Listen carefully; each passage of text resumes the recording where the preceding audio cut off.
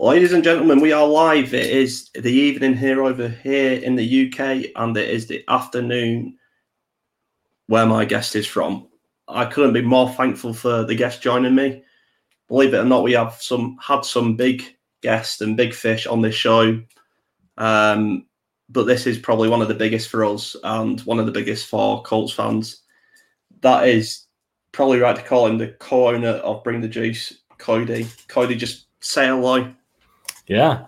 Well, thank you first off for having me. I really appreciate it. And when you say big fish, it's kind of funny. I'm just like, I have to look over my shoulder like, who are you talking about? But no, thank you for having me so much. It's definitely an honor. I mean, it is a pleasure. Obviously a massive influence to me, and I suppose many other Colts fans, maybe not Colts fans, maybe just fans of the NFL in general, to go out and do their thing. You know, as a family, we've watched Bring the Juice, and I saw everyone will say this, just grow rapidly over time, especially on Twitter. You know, you and Derek have done an amazing job. I know the Colts fans know who you are, but just maybe for someone who's new to American football, especially over this side of the pond, just want to talk a bit about your stuff. Sure. Yeah. So like you said, Bring the Juice podcast is a podcast founded in 2019, I think. Yeah, right at the beginning, 2019. So I think the first episode was the Colts' victory over the Houston Texans in the wild card round, if you remember that game a few years ago. And yeah, it's just been incredible ever since then. Really started off not really knowing what I was doing at all. But it's definitely been awesome. And those people who watched or will go back and look at some of the old videos, I mean, you'll see clearly I didn't know what I was doing. But hey, we're here now. And I've just been super amazed at the response from people. Just been super thankful for the people who support and, say nice things like you just said. Like, that just means a lot, and hopefully it can just serve as like, for anybody who wants to start a podcast or anything like that. Like, I literally just started from scratch a couple years ago, and everybody can do that. You just continue to grind and continue to put out good content, continue to be active on social media, and it just naturally grows, I think. And so, but yeah, Bring the Juice. It's been really cool. Derek and I, my co-host, been doing it for a couple years now. He came on the summer of 2019, and then the rest is history, man. And it's been really good, and it's been great to connect with other Colts podcasters, influencers, and the like, bloggers, I guess maybe is the term. It's been great to connect with you guys and just hear some, the people who are just kind and are really saying these nice things. It's just like, well, I really appreciate it. But you know what? I have a massive respect for those people who continue to grind day after day and continue to produce content. So, shout out to you and all the other content creators out there. Like, I know how much of a grind it is. So, you guys are awesome. Yeah. Okay. So you said it was after the wild card win. I take it you're talking about the clown mask game where T.Y. Hilton just went off. Yes. Was there something about that game that made you think, man, I need to talk about this? Or was it always pre-planned? No, I had been thinking about it up to that point. I kind of had dabbled a little bit in podcasting, didn't really know what I was doing. Up to that point, kind of had stopped for a while. It was very bad, like bad quality. I don't encourage anybody to look for it. It wasn't anything special at all. But I did it for a little bit and was like, I kind of like this. I dabbled into writing a little bit, wrote for a couple different websites, and just nothing really seemed to stick. Like, I never really felt like motivated day after day to continue to do it. Never was like fully passionate about it. And then I just kind of decided, you know what, like, there's other podcasts out there that are doing really great. I referenced Kevin Bowen, who I know is a big influence on a lot of podcasters as well. Like, he was my inspiration for that. Honestly, like, I interacted with his stuff pretty much that entire season, the 2018 season, right? I interacted with this podcast, sent in questions, all that stuff. And then I was like, you know what? Like, I feel like I can produce this. Like, I can produce my thoughts on this. And it really was just me wanting to just give my thoughts on the team. That's all it was. And, I'm more of a verbal processor. than more of a write it down type of person. So I think it just kind of naturally happened there and kind of cycled through a couple different people that would come on with me every so often.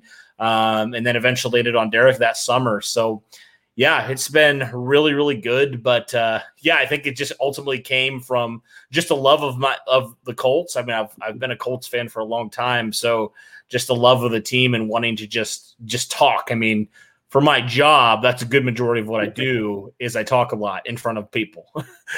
So I was just like, this is kind of a natural fit here for me to do the same thing here with podcasting, and hopefully offer some insight for some Colts fans and all that stuff and connect with other fans, which I think has been really cool as well. Yeah. Okay, so we'll talk about the main reason why we're both here, and that's why we became Colts fans. I tell my reason every time, so just a quick run through is I think it was just after we won the Super Bowl in Miami in 2006. Yeah.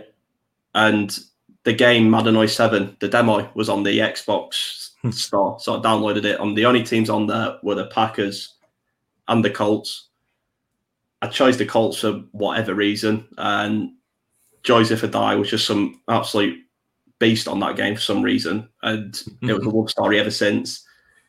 That's why I became a Colts fan. Cody, did you have no choice? Did family force you into it, or did you find the Colts by yourself? You know, around that same time when you became a Colts fan is kind of when I became one as well. So I would have been at that point, I think 5th grade.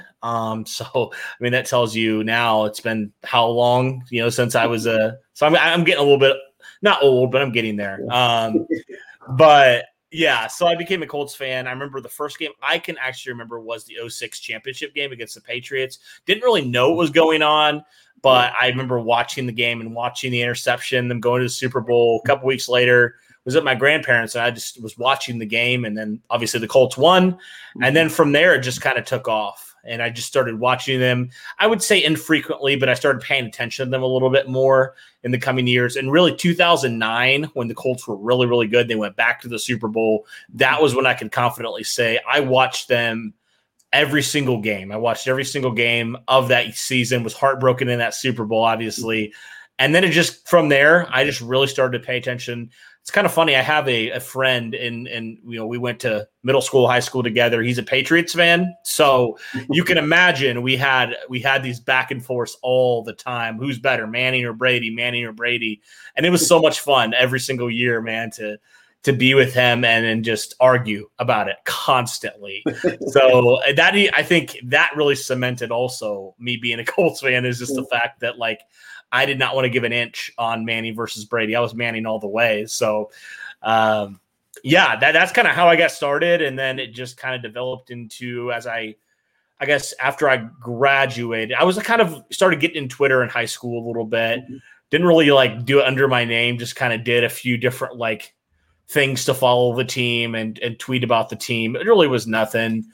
And then, I didn't start till I would say I was probably in early college. So that would have been 2013, 2014. I started actually tweeting about them on the account that I have now, and just continued to grow it, man. And it's been pretty awesome. It's been pretty cool. So in that run, obviously, Peyton Manning is everyone's favorite player. But besides Peyton Manning, was there a player that made you stand up and go, I wish I could do that with a football? Or was the guy you looked at, I think that's what I want to be like? Yeah, I would say there was definitely a couple guys there. The fortunate part was the Colts had so many guys. There were so many guys you could point to, right? I think for me, I played defense in high school, played more defensive line. So I really looked to Freeney and Mathis a lot. They were definitely inspirations for me. So those were probably some of them. I would say maybe post them, probably T.Y. Hilton's been a guy that I've consistently been wow. I mean, he just continues to amaze me. And it's just been cool to watch him from being drafted to where he is now. So I would say modern Colts, probably T.Y. Hilton, but besides Peyton Manning, probably Freeney and Mathis. Yeah. That actually segues us nicely into our next little bit, and that's talking about the big draft the big draft pick, Kwity Paye. Yeah. You say, you looked up to guys like Mathis and Freeney. Do you see a lot of them in Kwity? I mean, honestly, I think Kwitty's a bigger version of them. I think he's definitely a better overall player in terms of, against the run as well. Obviously, I mean, you can't argue with franchise leader sack and also second in franchise history as well. Yeah. But, I think he definitely has some really good qualities that you like. I mean, he seems like he has the kind of motor that the Colts are looking for, right? And, it's interesting. People say he's a little bit undersized, being like 6'2". But, I mean, both those guys were undersized too. So maybe there's a little bit of a chip on his shoulder as well. Maybe he hears some of that. But overall, yeah, I like the pick. I really thought it was a good pick. I think it was much needed. There was so much debate, man, like this offseason. I'm sure you saw it, left tackle or edge rusher. And I kind of was on the side of, look, you can figure out offensive tackle later on. Yeah. Edge rusher is the biggest need. And fortunately, I was like, if the Colts don't address edge rusher in some way, I'm going to have some issues with what they did. Obviously, they knew what they were going to do all along. Doesn't matter what I think. Yeah. But they decided to double down on edge rusher. And I really thought that was good. A little bit shocked at first that they did it. But when they actually did it, and after, obviously, signing Eric Fisher as well, now I feel a little bit better about where the Colts are at right now with both those positions. Yeah. I mean, that's just the magic work of Chris Ballard. He can, he sticks by his philosophy of that he is going to pick who he wants to pick. Never mind players' names or egos or where they come from, who they played for, what they've done in college. Chris Ballard has just stuck to the same philosophy for his tenure at the Colts, that he picks who he wants to pick. Mm-hmm. Yeah. And he picks the best players available too, which I think some people still don't fully understand that. And you have to continue to remind people, no, this is something that Ballard does. I mean, it was something that I actually tweeted before the draft. I said, look, we don't know anything. We may think we know this. We may have all these mock drafts, but Chris Ballard is going to do something that shocks us. I just know he does about every year. Last year was Jonathan Taylor. This year, Dayo Odengbo in round 2, and even Sam Ehlinger later on, right in round, I think it was 6. So, I mean, Ballard knows what he's doing. He has a plan in place. And so it's just like, even if we don't think it's necessarily a position we need to address, Ballard is not going to hesitate. If he falls in love with a guy, he's going to take him. And we'll deal with the other positions if they need addressed later on, however that is. Yeah. I mean, it was like 3 a.m. here in the morning because I was up watching the first round of draft night. Obviously, a bit early for you guys, but I generally couldn't believe my eyes. I thought I'd fallen asleep or something, and I was dreaming because just somehow Kwity Paye managed to fall to us at 21, which for me was an absolute steal. Mm-hmm. Yes, it was. I mean, a lot of people were like shocked that Kwity Paye got there. I think the Colts were even shocked that Kwity Paye got there to him there at 21. But that is a great value pick. I mean, you can argue all day between him and Jalen Phillips, but no doubt Kwity Paye is one of the best pass rushers in this draft. And the fact that we know that's a premium position, right? I think quarterback, left tackle, and defensive end / edge rusher, whatever you want to call it, those are premium positions. And for a premium position like that to fall all the way to you at 21, I mean, that sometimes Chris Ballard said it best. Sometimes you just get fortunate with these picks. And that's, I think, what happened there with the Kwity Paye pick at 21. Yeah. I watched Matt Eberflus in his interview he did. I'm sure you was there, or one of your guys was there.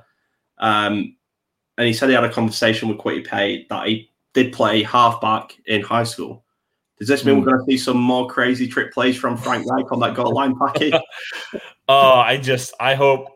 I mean, whatever. Frank Reich, I can't say no, but you know what? Like, please don't hurt Kwity Paye on a running back play. Like, please, that's all I ask. Quentin Nelson at fullback, Kwity Paye at halfback. Hey, that ball going over the line. Never say never, right? You never know. Yeah. I wouldn't want to tackle that man. I mean, he is built. Yeah. Anyway, we'll move on to the next big, one of the big free agent signings or off-season signings, however you want to put it. Eric Fisher, offensive tackle. For me, the reasoning why Chris Ballard went Kwity Paye in the draft is because you can take any half-decent offensive tackle, put them next to Quentin Nelson, and you have top 10 offensive tackle instantly. Yeah, and I mean, he was for a good chunk of that. Even last year, I mean, I know he didn't play a ton of games, but like he was probably a top 10 offensive tackle last year. And you got to think he's never played with a player like Quentin Nelson before. I mean, we saw it with Anthony Costanzo. We all said he was pretty good at left tackle before Quentin Nelson got there. He was a bright spot at left tackle. But I think when Nelson got there, he even elevated his game up another level. I mean, he even got better with age, I think a lot of people said, and you could kind of see it. Like, he just got better. And I think that could potentially be a thing. The Quentin Nelson effect happens with Eric Fisher. If he's already a top 10 left tackle, I mean, if he can get back to being fully healthy, I mean, this offensive line could be honestly historic. Like, it honestly could, with how good every single player is and potentially can be. I mean, this offensive line, I mean, I think the sky's the limit with these guys, honestly. Yeah. Do you think we'll see Eric Fisher week 1 to 3, or do you reckon he's going to be granddaddied in? Yeah, it's hard to tell with Achilles. I feel like the speculation and the prognosis has kind of been everywhere. Like, some people say, oh, he may not miss a game. He might be back like in the preseason. Some people say, no, he's going to miss a month. So I think I'm going to go probably like week 4 or week 5 is when I could expect to see him. And fortunately, the Colts have depth at offensive tackle, which I think is big. That's something they definitely didn't have last year. I mean, we know in that Pittsburgh game, that was a disaster with Raven Clark and Chaz Green in there. But now they have some guys who have played some games for them. And, with Sam Tevy and with Will Holden as well, it'll be interesting to see who wins that battle in training camp. But, that's the great thing about what the Colts have done at offensive line. And they bring in a potential top 10 tackle, and then they have some quality depth, knowing that he might miss some time early on. Yeah. Brings on to the obviously major talking point for the Colts in the offseason was getting Carson Wentz over to Indianapolis, where he belongs, his new home. Looks like he's having fun. But I think the shocking thing for Colts fans was nobody really expected Phillip Rivers to retire. Yeah. You're right. I was shocked that he did retire. I thought he was going to at least play one more year. But ultimately, maybe it was a blessing in disguise. I mean, as good as Phillip Rivers was last year, especially in the second half of the season, your offense was very limited, I think, in certain ways, just because of his own immobility and also that toe injury as well. I mean, we said he was immobile before that injury. Like, with the injury, I mean, he's not moving. So getting Carson Wentz really potentially trading a third-round pick, I think it was this year, and then potentially a first or second-round pick, depending on some stipulations. I mean, if he can get back to being a top 10 quarterback, I mean, that is a steal, no doubt, to get your franchise quarterback. So, yeah, I think that Carson Wentz certainly just opens your offense up a ton with what you can do. I know there's a reason why he really got traded for not as much as he would have even a year ago. But I mean, we see all the attributes. We see what happened when he was with Frank Reich. And I think that's exciting in itself. And just with what it allows you to do on offense now, be a little bit more unpredictable, I think, than you were, especially last year. Yeah. I mean, if there's going to be anywhere that could resurrect a broken quarterback's career, it has to be this Indianapolis team, right? Yeah.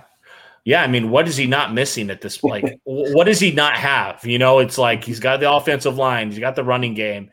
He's got a veteran receiver and some young guys that you like. He's got there's no like hole on this offense, I think, right now.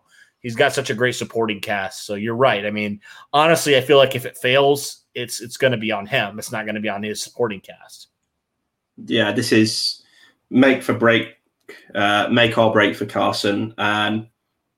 But, everything coming out of training camp just seems to be good, which can get that way in the offseason. Everyone's doing well. Everyone's happy because everyone's part of the team. Competition isn't tight and all that. But you saw the basketball shootout. I'm guessing you saw between Carson and Molly Cox. He's been at OTAs, which are usually just for the rookie guys, and he's been there day one trying to get some reps in. And he was on the Colts cam. He seems like a happy quarterback again, and he seems like a happy guy again. Yeah. Do you reckon it was just a matter of getting out of Philly? I think that was a good part of it. I mean, that organization, we know that organization's kind of been in shambles really ever since that Super Bowl. Things have just gone downhill, right? Mm-hmm. But yeah, there was just a lot of situation that happened there with drafting a quarterback right after you signed him to that mega deal, with just what Doug Peterson did and did not do as the head coach. Sending mixed signals to Carson Wentz. And honestly, I think there was a little bit of blame on Carson's end. We can't say it was completely faultless in this. So I think just for everybody's sake, it was good for him to just get a fresh start, especially with a coach that he knows very well and he's had success with. I think it just maybe was a bad situation, maybe brought out the worst in a couple of different people, maybe even including Carson Wentz. We don't know exactly, but when you're in a toxic environment like that, I know I've been in one before within a job, and it brings out some things in you that aren't you, but they can become you if you're around those type of people, and if you're not in love with what you're doing anymore. So I think there's all those different factors for why that happened, but I think he's in a good spot now with being with the Colts. Yeah, and the main thing is nobody's going to be a good quarterback when they get sacked 50 plus times in a season. It's just not going to happen. And that's not going to happen to him in Indianapolis. And, because of Carson Wentz's improved mobility over what Philip Rivers was, this offensive line isn't going to have to work as hard. So it's win-win for both sides of the team there. Yeah, it really is. And you're going to be a lot less predictable as well. We knew Philip Rivers was going to sneak it. We did. That's why they brought Jacoby in, and that's why they let him walk. And now your offense doesn't have to have one quarterback run off the field, have another quarterback come in just for short yardage. You know what? You can do a lot more, I think, with a quarterback like Carson Wentz, who I know a lot of fans kind of get a little about it, but a lot of the comparisons physically are to Andrew Luck in a lot of ways. He does a lot of the same things from a physical standpoint. He can throw, he can run. Obviously there's some questions on some other things, but from a physical standpoint, he's got everything you're looking for in a franchise quarterback, and he's not even 30 yet. So you got to feel good about that. Yeah. I will admit I wasn't his biggest fan before he came to Indianapolis. Obviously, as soon as that plane touched down with him in Indy, he's my quarterback. I'm back into the hills. But before that, I was thinking more along the Sam Darnold lines, maybe, just someone who's a bit younger, a bit more raw. Was there anyone else who you looked at before Carson Wentz? Because the talk started around January time, really, didn't it? Yeah, there was a lot of guys. Honestly, I'm going to be real. I've come around to Carson Wentz. Initially, I was not a fan. That was probably one of my last choices, just because of all the situation, what you're going to have to pay him, and maybe the compensation. What would it be? It seemed like the Eagles were asking a ton, 2 first-round picks. It was rumored at one point. So I was just no way. So some other guys, you mentioned Sam Darnold. I thought, man, there's so much talent there. Maybe you could tap into that. Matthew Stafford was one I was really on, but obviously the Rams came in and went crazy and offered a crap ton to get him. And I also thought, maybe you draft a quarterback, because Chris Ballard even said, our window is just opening up. So I said, does that mean that the Colts potentially could go draft a quarterback, say a Justin Fields or something? You just trade up a couple picks, because Justin Fields didn't go that much earlier than when the Colts picked. Obviously, he was earlier, but if you traded up into the top 10 or something and you felt confident in him, maybe you take him. But those were kind of my guys right there. But I really wasn't on board with Ryan Fitzpatrick or any veteran guy. I was you can't keep putting Band-Aids on it, right? You got to just figure it out in one way or another. And so, but I did obviously know the connection with Frank Reich was there, and kind of said, well, look, when you're comparing Carson and Sam Darnold, you can make all the excuses you want for both guys, But Carson Wentz has actually proved that he can do it. And I think that also was a big thing. Like, he was an MVP candidate a couple of years ago. So he's shown that when he's surrounded with good, a good structure, he can do that. So I think for that reason, that made me kind of come around now to Carson Wentz a little bit more. It seems like my view on him really changed from January till now a lot. That's for sure. Yeah. A big part of Carson's offense is someone we're hoping can stay fit next year. That's Paris Campbell. Again, a freak injury just put him out for the season, which is devastating, and that limited us again with our playbook. I mean, this is it for Paris Campbell, right? This is his prove it year. Yeah, I mean, if there's anybody on the offense that you would say prove it year outside of maybe Carson Wentz, definitely Paris Campbell is the biggest guy that he's shown. The crazy thing is, like, you look at some of those, that 2019 draft was hot and cold, hit and miss a little bit. I mean, you look at guys like, like Rocky Sin and Ben Banogu, who just has been more performance-based. But with Paris Campbell, that hasn't been the issue. It's just been injury, right? When he's on the field, he's electric. I mean, he shows a lot of stuff. But yeah, that freak injury, and I think that's what it was. I think that's kind of what I've come to. Like, some people can say he's injury prone. I mean, maybe year one, yeah, okay, I could see that because it was like injury after injury. He even admitted, right, his body wasn't right. But it was just a freak injury last year. Just like 99% of guys who take that hit aren't getting up, and they're done for the year. Yeah. So with Paris Campbell, I feel confident that now that his body's right, and now that he's kind of got a fresh mindset, it's cool that he's been able to maintain that positive attitude through all this. And now with Carson Wentz, I just feel like, yeah, this is the year for him to either prove if he gets injured again. I mean, the Colts I don't know if they'll move on from him necessarily, but they can't just wait and hope that he's going to be that guy, because he just can't stay healthy at that point, and you need to go find somebody else next year who you're confident can do that for you. So, yeah, this is a huge year for Paris Campbell. It's the biggest year for Paris Campbell that he's had because, yeah, if it's 3 injuries in a row, I mean, you're starting to get closer to that bust territory at that point, which I didn't want to say that so early, but if it's 3 years in a row, that's a different story to me. Yeah, I mean, like you said, the first year rookie coming out of college, it's a big change. It's heavier hits. Your body's still growing at that point. It's going to be one of them things. It's going to happen. The second year, it was just a complete freak injury. I don't even think there was anyone around him. It was just horrible to see. Like you say, third year he really needs, a solid 13 games at least to prove that he can be the future wide receiver 1 for the Colts. But talking about this wide receiving core at the minute, you got the speed guy in Campbell, hopefully, because you got the route runner specialist T.Y. Hilton, who demands 2 3-man coverage at times. You've got the big guy Mike Pittman, Zach Pascal, who had an excellent year last year, I thought. Rookies like Patman. You've got loads of guys. Is there room for the Colts to go and get that dream trade of Julio Jones and make this an absolute stacked room? Yeah, I've heard this question a lot. I'm just going to say no. I know it's a dream. It'd be amazing to have Julio Jones. Don't get me wrong. Like, that would just be insane for wide receivers. But the contract, first off, is a lot for a 30 quarter or age wide receiver, right? Mm-hmm. And then just, I don't know. It's hard for me with those two things to just say, yeah, pull the trigger. If this was Julio Jones maybe 5 years ago, absolutely. But it's just like, he was injured last year. I know he's been pretty healthy, but last year with the age, with the contract, with the draft capital you have to give up to, right? Because you're already surrendering at worst a first-round pick, right? First or second-round pick. We'll see what happens. But, like, are you comfortable then really having hardly any draft capital next year of any significant value in those first couple rounds?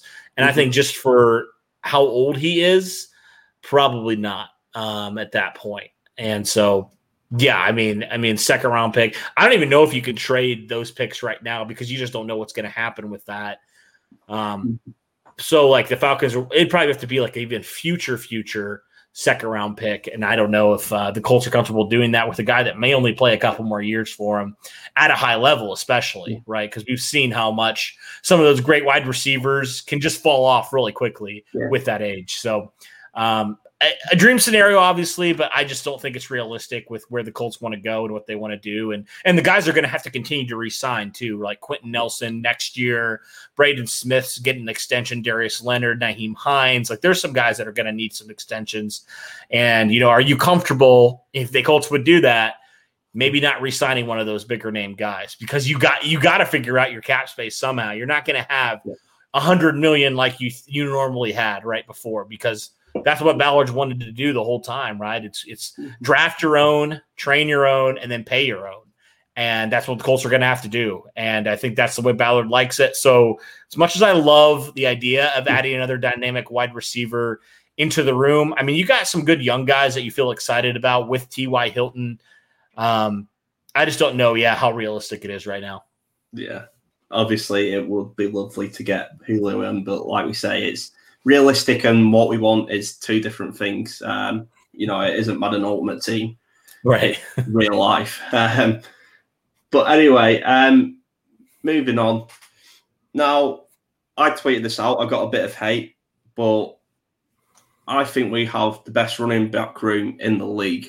And I got a lot of Browns fans, Vikings fans coming at me. But when you look at it's costing us $7 million a year, our running back room. And that Jonathan Taylor, Marlon Mack, who's going to be back fully fit, who, let's not forget, is a 1,000+ yard rusher.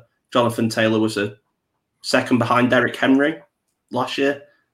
You got Hines and even Wilkins. Mm-hmm. This is, the Colts, although we've got a new quarterback who can sling it, we got great wide receivers, we should still be a run the damn ball team. Yeah, I agree. I mean, I think that's going to help Carson so much is continuing to surround him with the run game. I mean, look at that. The Philadelphia Eagles in 2017, they had like 2, 3, 4 good backs that can consistently rotated in and were effective. And I think that's the kind of the model the Colts are going after this season. If they can continue to do that, keep each other fresh, I mean, it's just going to be unstoppable, I think. Like all these guys, I would say, especially like Taylor and Hines last year, they were like some of the best backs at what they did at receiving with Hines and obviously just running with Jonathan Taylor. And then you throw in Marlon Mack, who we can say is top 10, top 15 back in 2019, where depending where you stand on Marlon Mack, but he was definitely one of the better backs in the league in that 2019 season, especially with kind of the limitations you had at quarterback. I would say the Achilles injury obviously is the biggest hesitation with Marlon Mack. I mean, you just don't know, especially with running backs, how much that's going to affect him. We'll obviously see what happens with that injury. But I think this is going to be tough for me to say, but I think for a 1-2 punch, I have to probably give the nod to Cleveland just slightly because those guys are healthy and they're both like maybe top 10 running backs. Honestly, they're both really good.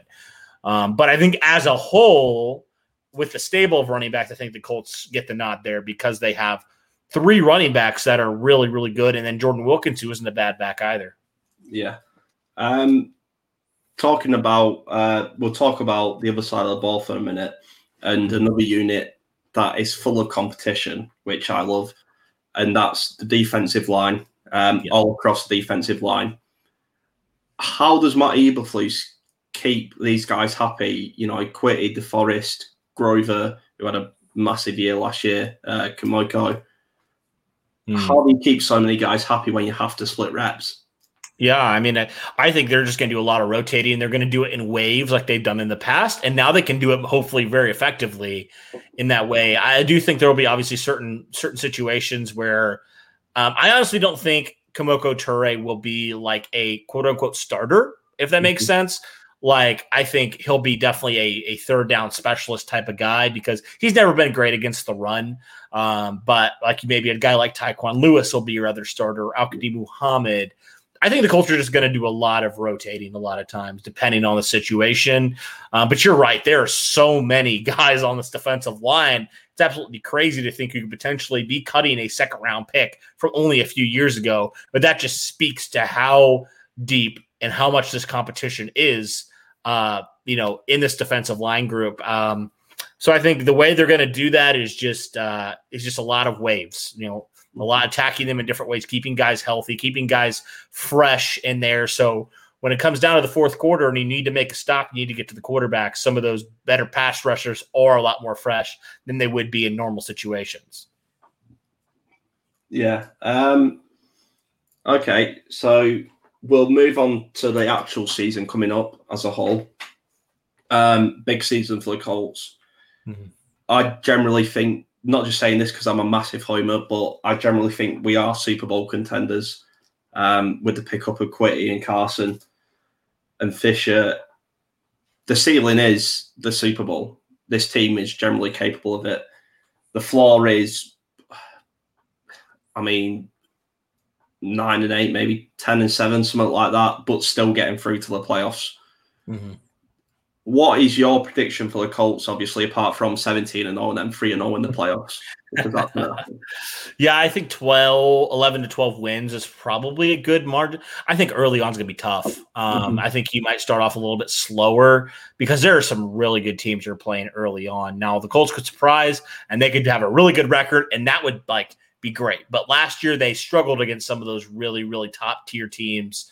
I don't think, besides the Packers, they beat any of those teams they played that made it to the playoffs, except maybe Tennessee, I guess, was another one. But yeah, I think it's going to be a huge test for them early on. Really, I think weeks 1 through 4 or 5, it's going to be tough, man.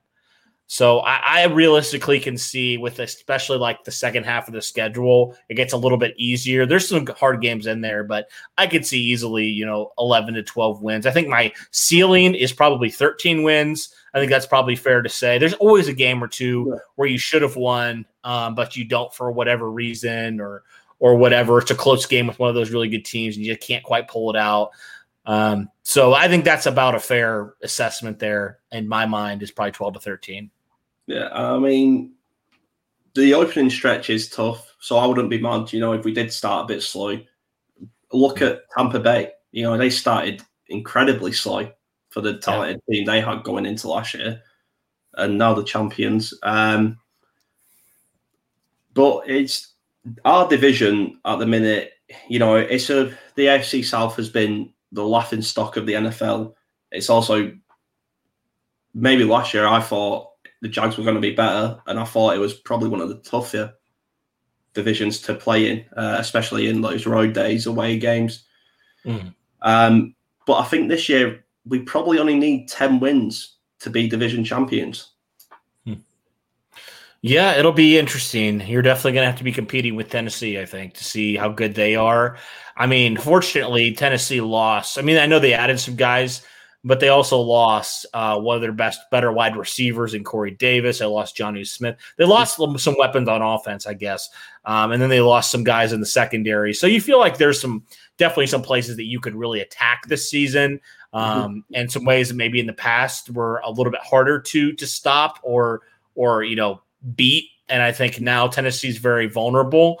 I know they added a lot to their pass rush with getting Bud Dupree and also Danico Autry, stealing him from us. But I'm not really afraid of those guys, if that makes sense. Bud Dupree, he's been pretty good, but also is coming off of an injury. And a lot of his sacks, I wasn't a huge Bud Dupree fan when he was a free agent. I think a lot of his sacks are very situational, and it's not a lot of win rate. It's a lot of coverage sacks for him. So, if you can't cover anything, you're going against rookies, right? You're going against a rookie cornerback in Caleb Farley. I feel a little bit better about the Colts' chances against the Titans this year, especially now with also because, let's be honest, the reason the Titans won was because of that COVID game last year when half of our defense was out, right? DeForest Buckner was out, but now you've added to your defensive line where maybe you can weather that storm a little bit better if something crazy happens like that again. So I feel pretty confident that we can get the business done against Tennessee, but I'm not really afraid, obviously, of Houston. I don't think anybody is at this point, especially with the Deshaun Watson stuff. And then Jacksonville, year one, as good as Trevor Lawrence might be, this team only won one game last year. Now I know that was against us, so I don't want to say anything about that. But yeah, I'm not really scared of Jacksonville either at this current point. So yeah, I think Tennessee is going to be the big one, but I think they will take a step back record wise. So I could see that happening. Yeah. Okay. Time to move on to the last part of the show, which is all about fun, really. Just a couple of questions I ask every guest and every new guest that I have on the show. The first one being the Oklahoma drill. You have DeForest Buckner on one side and Quentin Nelson on the other side. Who have you got coming out winning that battle? I think Quentin. I do.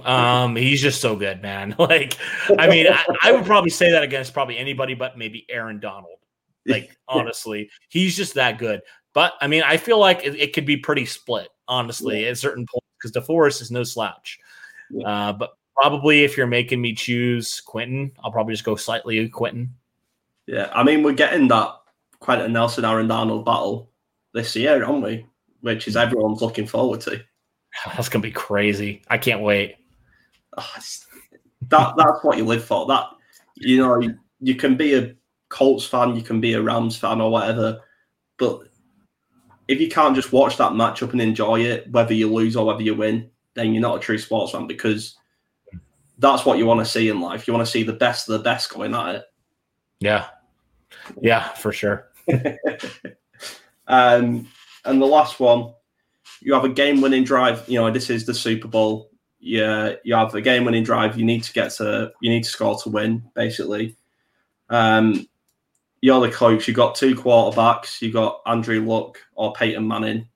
Who are you picking to lead your team on this game-winning drive? I mean, you can put him in any scenario, any team. Mm-hmm. Oh man, this is hard. I mean, I saw Peyton do it so much. I know Andrew did too. And that 2012 season was incredible with all the comebacks the Colts made. So I would be interested to see him with like the team that Peyton had, but Peyton just did it so much, man. I have to go with. I cannot go in my mind rightfully go against Peyton Manning. So I have to go Peyton. I'm sorry. That's fair enough, man. Yeah, I mean, that's all I had for today's show, where you are. Did you have anything you wanted to throw out or add on? No, I just wanted to say thank you again for having me. It's been a lot of fun to just catch up and finally meet each other as well and just talk some Colts ball, man.